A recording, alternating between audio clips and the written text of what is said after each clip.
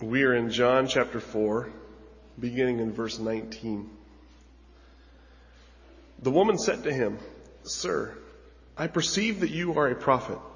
Our fathers worshipped on this mountain, but you say that in Jerusalem is the place where people ought to worship." Jesus said to her, "Woman, believe me, the hour is coming when neither on this mountain nor in Jerusalem will you worship the Father. You worship what you do not know. We worship what we know. For salvation is from the Jews. But the hour is coming, and is now here, when the true worshipers will worship the Father in spirit and truth. For the Father is seeking such people to worship him. God is spirit, and those who worship him must worship in spirit and truth." The woman said to him, "I know that Messiah is coming, he who is called Christ. When he comes, he will tell us all things." Jesus said to her, "I who speak to you am he." Just then his disciples came back. They marveled that he was talking with a woman, but no one said, "What do you seek?" or "Why are you talking with her?" So the woman left her water jar and went away into town and said to the people, "Come, see a man who told me that all I ever did. Can this be the Christ?" They went out on the town and they were coming to him. Meanwhile, the disciples were urging him, saying, "Rabbi, eat." But he said to them, "I have food to eat that you do not know about."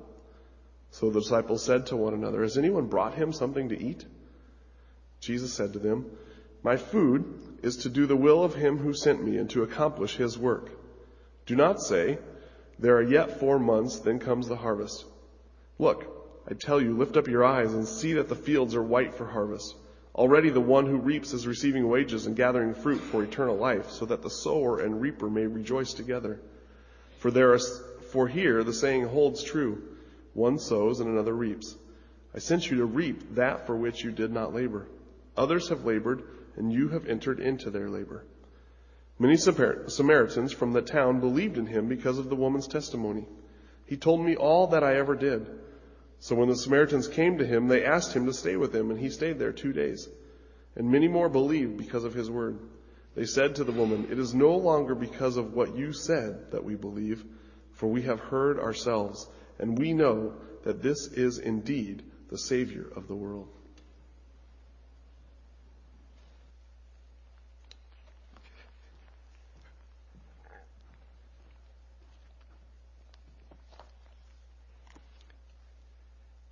Just by way of reminder, the leadership, I need to meet you about 15 minutes following the morning worship hour this morning in my office, if you'll take note of that. And at the close of the service, it's been my custom to stay up front rather than go to the back. And today you'll be glad that I stayed up front. I caught another one of those bugs. And if you don't want to get close to it, just stay back this morning. But we're going to attempt to go as long as we can, as my voice will give me strength this morning. But let's pray together as we open the scripture. Father, I pray you'll help us this morning to see what your Son taught about worship here in this text. Help us, Lord, to know what it means to worship in spirit and in truth. In Jesus' name, amen. If there's anything that Palm Sunday says to us, it says that we need help concerning worship. It was those who lined the way of Jesus a week before he was crucified who hailed him and cried out to him in joy. And then the same a week later cried, "Crucify him." They didn't understand worship. They didn't understand what they were doing. And so I think it's important for us that we do understand what worship is. And so this morning, what I want to do is to go back into this text that we looked at last week, the latter part of it. Look at the account of the Samaritan woman. If you remember last week, as we begin back into this text concerning specifically what Jesus said about worship, you'll remember how we unpacked it last week and how we came to verse 26. I want to take you there again this morning. I hope this particular thought stayed with you this week. As you look at what Jesus said to this woman and how he revealed himself to this woman, I hope it stirs something in your heart. You see, this this text and the way that Jesus revealed himself to the Samaritan woman is as clear as any other text in Scripture. There were times when Jesus somewhat clouded his revelation to the Jews because he knew that if he declared this kind of a statement to them, they would take it to the wrong place. They were looking for a Savior, but they didn't understand what that Savior entailed. And they would have wanted a military king. And so there were times when Jesus had to declare himself in a more veiled way. He couldn't come right out fully and declare what he declared to the Samaritan woman. But here in this text, he just lays it out there. She comes to him, and she really, I think in verse 25, as we said last week, just said to him, I know the Messiah is coming. And really, I think what she was saying in that text is, are you the Messiah? Are you the Messiah? The one who has been promised will come. And Jesus says to her, I who speak to you am he. I don't think we can underestimate what impact that had on her life as she realized this was the Messiah. This was her Messiah. We know that because when the disciples came back, she left her water and she went back to the village, back to the place where she had been scorned, back to the place where her life had caused her to draw away from others. And she just laid out, come see the man who told me all about myself, who knew all about me. And evidently they responded. They came. And when they saw, they declared, we see the Savior of the world.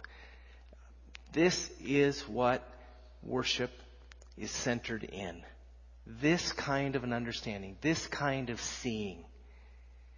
Worship that doesn't center in what this woman saw is not true worship. Worship flows out of an understanding that Jesus is not only Savior of the world, but He's my Savior. And that's what I think Jesus tells her here and what we want to look at this morning. We need to look at the context of the story a little farther, and then we're going to look at specifically, I think, what Jesus was declaring to her. If you remember last week, the woman was laid bare. I mean, she was just laid bare by Jesus. He did it carefully and gently, and we talked about that. Jesus certainly was appropriating, I think, in this sense, the Holy Spirit in a way that He had understanding of this woman's life. And He gently probed into her life and began to unpack it. And what happened in that is her life was laid bare. I mean, if you will, I mean, she was just naked in the sense of her life here. Just like Eve and Adam in the garden when they sinned, all of a sudden they saw their nakedness, and what that meant is they saw their vulnerability. And here all of a sudden this woman before Jesus is exposed. Her life is exposed, her sin is exposed, and when you feel that kind of vulnerability, you inherently look for cover. You look for a way to cover it. You look for something to do to deal with it. That's what you must see, I think, in this passage. When Jesus began to probe her and began to find out and talk about her life and tell her about her life and the multitude of relationships that she had gone through. And what I want us to see is the nakedness now. The thing that she does and what she turns to for cover. It's interesting in this passage. Look at where it's at. It's where we pick up the passage. And she says, I perceive that you are a prophet. Look where she ran to. Our fathers worshipped on this mountain, but you say that in Jerusalem is the place where people ought to worship. Now, I don't necessarily think she was trying to change the subject as much as she was looking for cover. I mean, she was looking for a place to hide because she knew her sin was laid bare. instinctively, that's where we all have to come to, I think, in order for us to really understand Christianity. But the tendency of us, when that starts to happen in our lives, is we tend to run for cover in the wrong places. I liken it in my own life as in my early teens, I'm not exactly sure when all of this started to stir in my life, but there started to stir in my life a fear of death, a fear of what was going to happen, because I knew I was a sinner. And I knew that I was naked, if you will. And I didn't have any place to hide for comfort. I didn't have any place to go for comfort. And so I began to try to make up some things to give me comfort. One of the things that I made up is exactly what this woman did. She ran to religion. Because instinctively, when we get laid bare, we think religion is the answer. She began to talk about worship. I remember the place that I ran is a promise that I made to God about going to church at Easter time. Lord, I'll go at Easter. And one of the things, though I was incorrect in it, I thought baptism would be the fix. I hadn't been baptized. I've told you before, I used to be angry at my parents that I didn't grow up Catholic, so I would have been baptized as a child, as a baby, and therefore would have my ticket to heaven. And so I remember being angry growing up in a Catholic neighborhood and have all the Catholic kids who went to Mass and we didn't go anywhere. And so I instinctively thought, I'll just have to get baptized, but it's scary to go to the church. It's scary to go. So I'll go when most people go, Easter, and I'll go for a while and then I'll get baptized and everything will be okay. I was running to that for comfort. When fear would rise up in my heart, I would go back to the promise and say, God, when Easter comes, because Easter was a ways off, it put it off a little bit, but it gave me some semblance of comfort. I think that's what she was running for. She was running for cover. She was running for comfort. And she began to talk about worship. But what she didn't expect is how Jesus answered her. And what I didn't expect was where my running for religious cover would take me. You see, religion won't do it long term. It might soothe it for a while. It might be a place to run to for a time. But it will not take the ache away from your soul. And so Jesus knows that. And here's what he says to her in verse 21. He said to her, "Woman, believe me, the hour is coming when neither on this mountain nor in Jerusalem will you worship the Father. You worship what you do not know. We worship what we know, for salvation is from the Jews. But the hour is coming and is now here when true worshipers will worship the Father in spirit and in truth. For the Father is seeking such people to worship Him. God is spirit, and those who worship Him must worship in spirit and in truth." I think Jesus here knows her heart. He knows she's running for cover. He knows she feels vulnerable and naked. And He comes to her with the answer of how she can be covered, how her nakedness can be covered. It's interesting, Adam and Eve, what did they do in the garden? They felt their nakedness after they'd sinned. They knew they were naked. Before that, they didn't know it.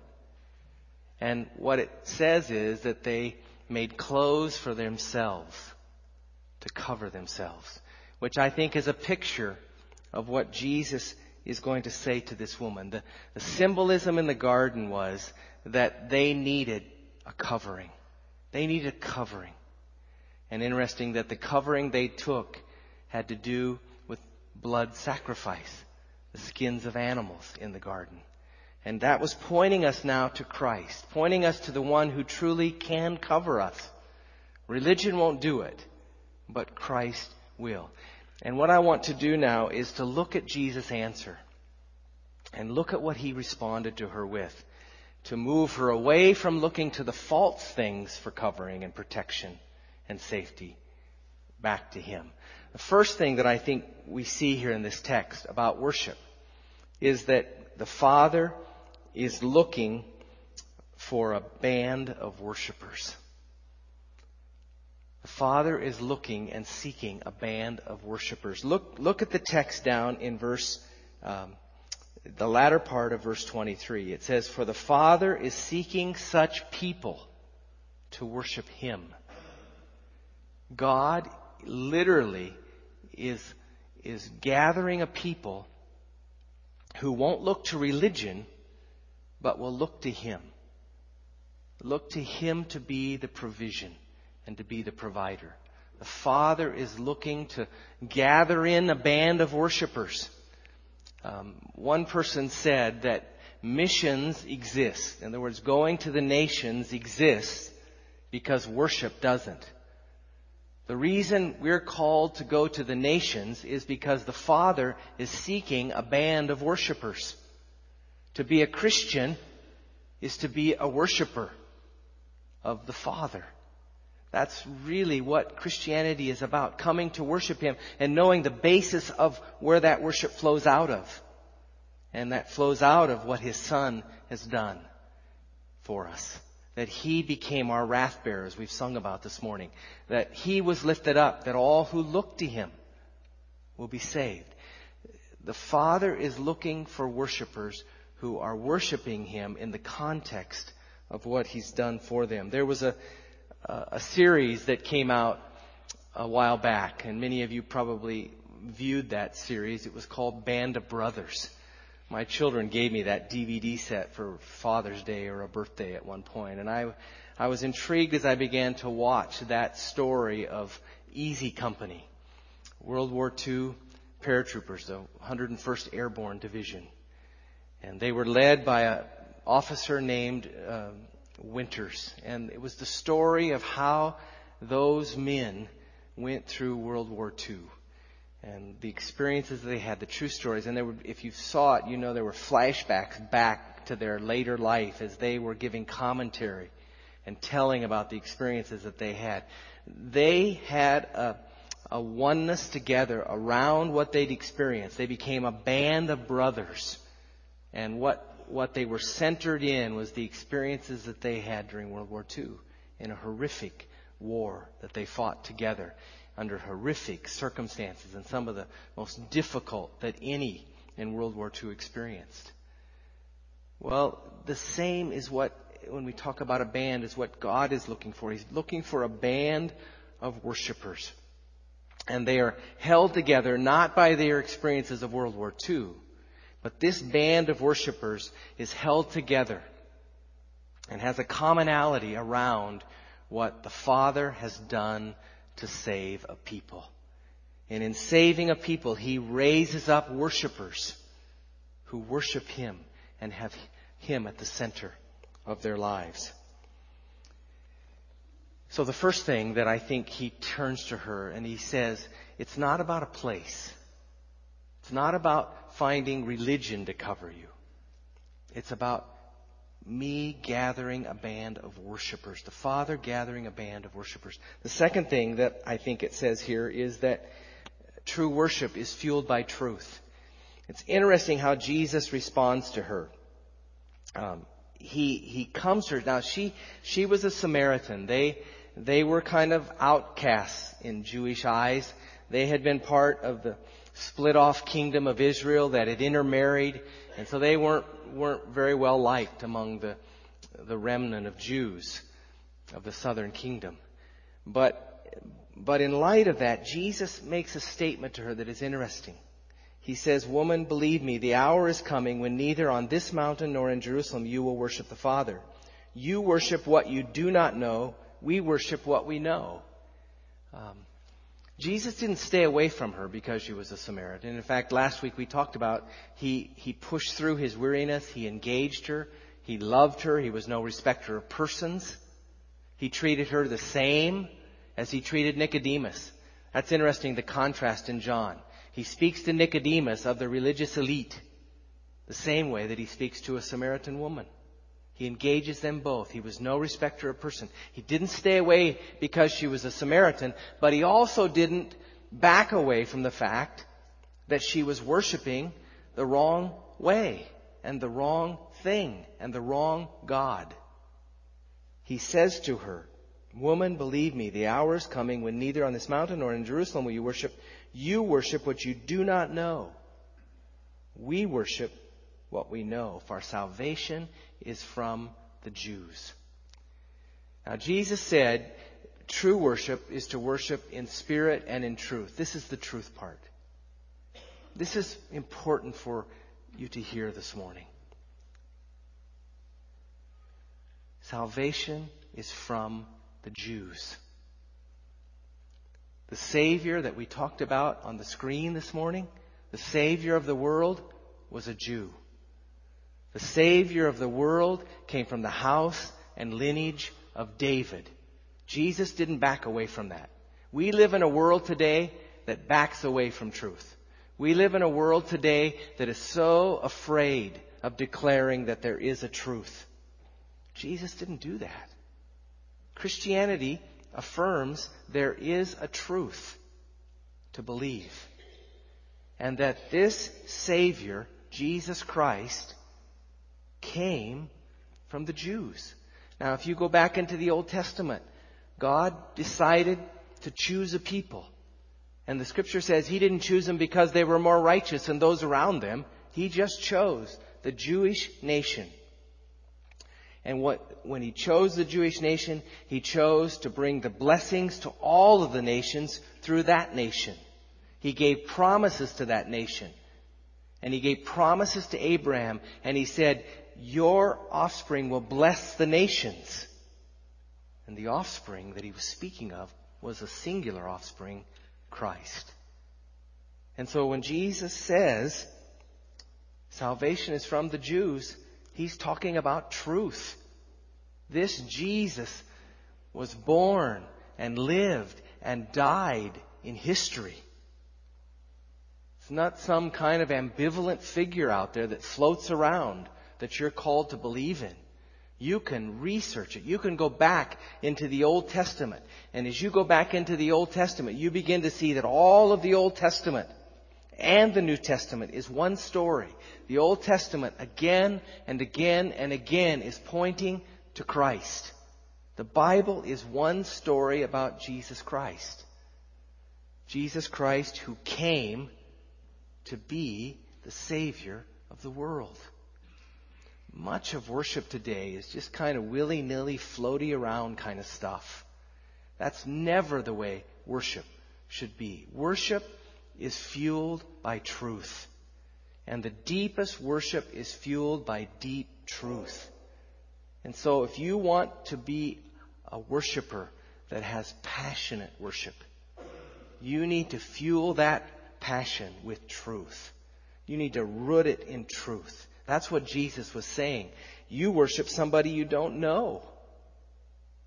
We worship a historical revelation. I hope that you more and more want to know this revelation, want to know this Christ. I say to you this morning, Christianity is about a Savior. I've said often to you, there are not three Adams in Christianity. There's only two Adams. The first Adam in the garden, the first Adam who sinned and failed and felt naked and ran for cover.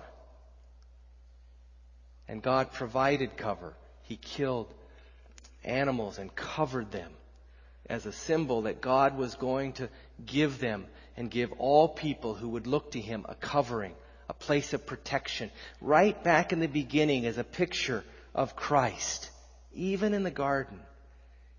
And that Christ is the second Adam. The second Adam comes. The first Adam sinned. The second Adam lived without sin, that he might be the Savior of the world. He was confirmed in righteousness. And the thing I say is there's not a third Adam. There's no place in Scripture, no place in this book that it talks about a third Adam. The world would want to say there are many roads to heaven. They can say that. They can believe that. They have every right to do that. And the proper context of tolerism is that we don't bring a gun to their head and say, recant. That's what tolerism is. in its right understanding, in its right definition. We don't coerce them to believe that there's only one way to heaven.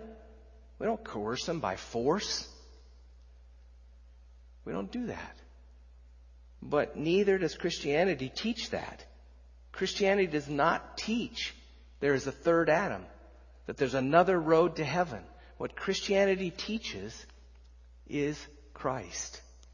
And that's why Jesus said to the Samaritan woman, we worship what we know, for salvation is from the Jews. That's what the Scripture teaches. That's what the Revelation gives us. And what we have to decide if we're going to call ourselves Christian is that where we rest. Because that worship, is rooted in truth.